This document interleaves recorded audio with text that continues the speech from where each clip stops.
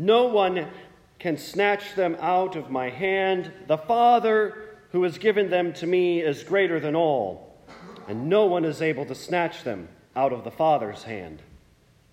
In the name of Jesus, amen. Alleluia, Jesus Christ is risen. He is risen indeed. Alleluia. There's comfort for you today in each of our readings. Comfort from Job, comfort from Romans, comfort from Jesus himself. Comfort from those three places. Comfort for you, Earl and Ruth. Comfort for you, Luke and Gunnar. Comfort for you, Paul. For the rest of Michael's family. For all of us, too. We need this much comfort when the unthinkable happens. When this world works the way we don't think it should. And in fact, the world doesn't work in any way that it should. Parents shouldn't have to bury their children. Shouldn't happen.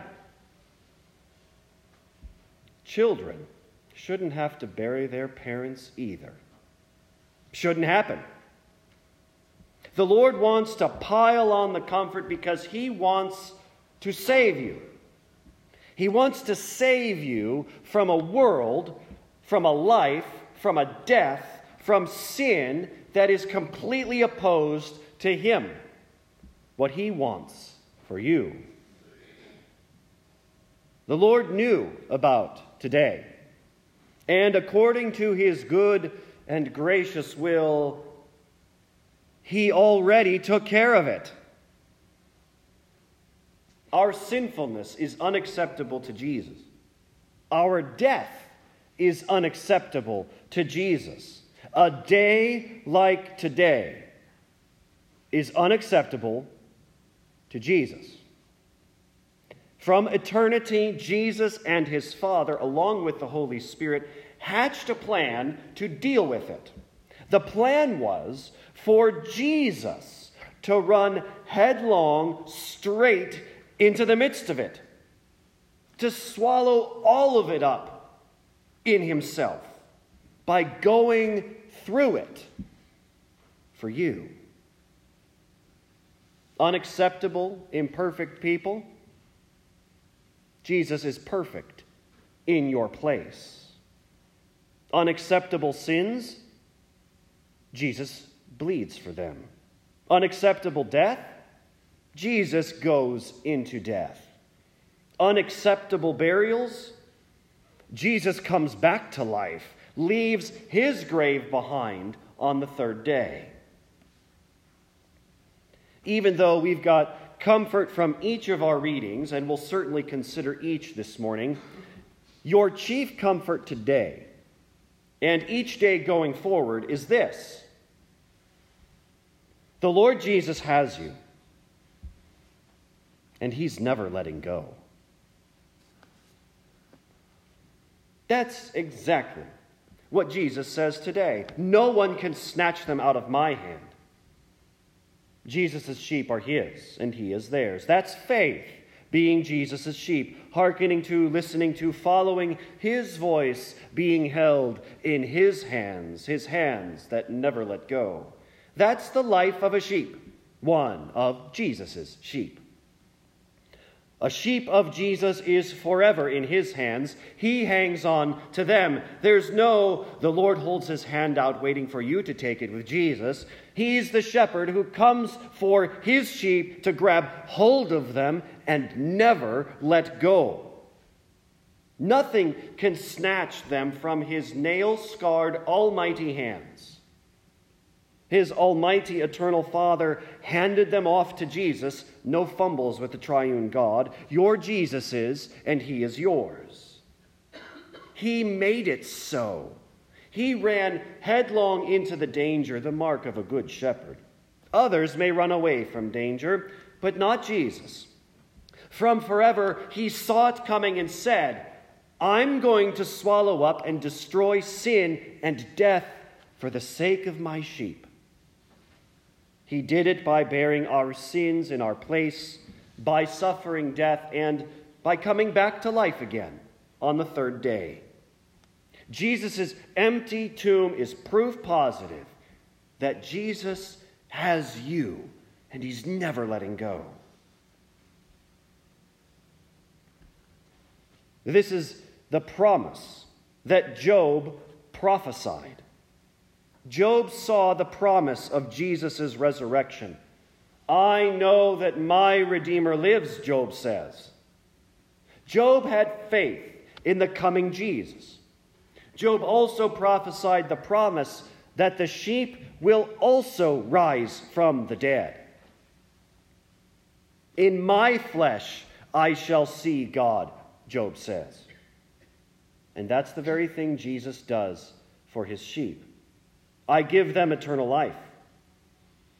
And that means, as Job says, my eyes shall behold my Redeemer, and not another pair of eyes. Job's words today are especially comforting because of where they come from Job. Job, of course, suffered a great many things in his life. He lost his health. He lost everything he owned. But the most tragic part of his story is that he, too, had to bury his children. It's from the midst of this life of cross and suffering that the Holy Spirit used Job to write these words of comfort. I know that my Redeemer lives and that he shall stand at the last day on the earth. After my skin has been destroyed, yet I know that in my flesh I shall see God, whom I shall see for myself, and my eyes shall see him, and not another pair of eyes.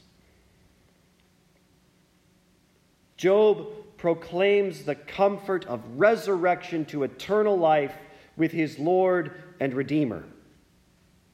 Job believed and was inspired to write the truth that his Lord and Redeemer had him no matter what. That the Lord Jesus held Job in his hands and wasn't letting go. But it wasn't just for Job. It was a promise for Job's children too. It's a problem for all. It's a promise for all of us. Now, the end of the book of Job tells us that after the time of testing was over, the Lord restored his possessions. The Lord gave him double of everything he had before. For example, before Job had 500 donkeys, and after he had 1,000. The only thing this didn't apply to was his children. When it came to his children, Job got the same number, not double, that he had, because he didn't need to be given double. He never lost any of them, not a single one. How could he? They died and went to the Lord.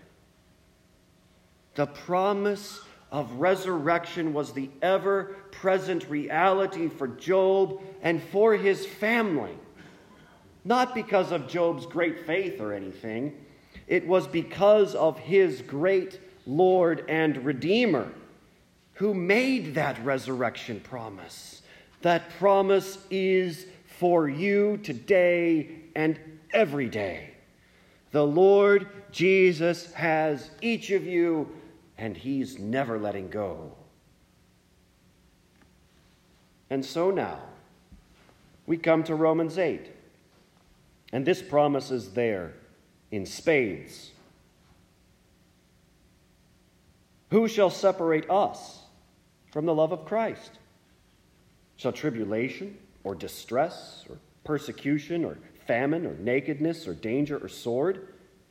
Is it like the passage that says, for your sake we are being killed all the day long? We are regarded as sheep to be slaughtered? No. In all these things, we are more than conquerors through him who loved us.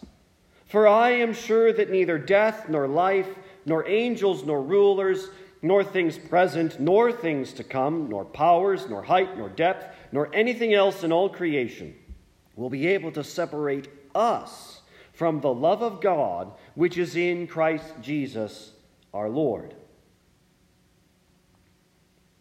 Nothing can separate you from the love of God because the Lord Jesus has you and he's never letting go.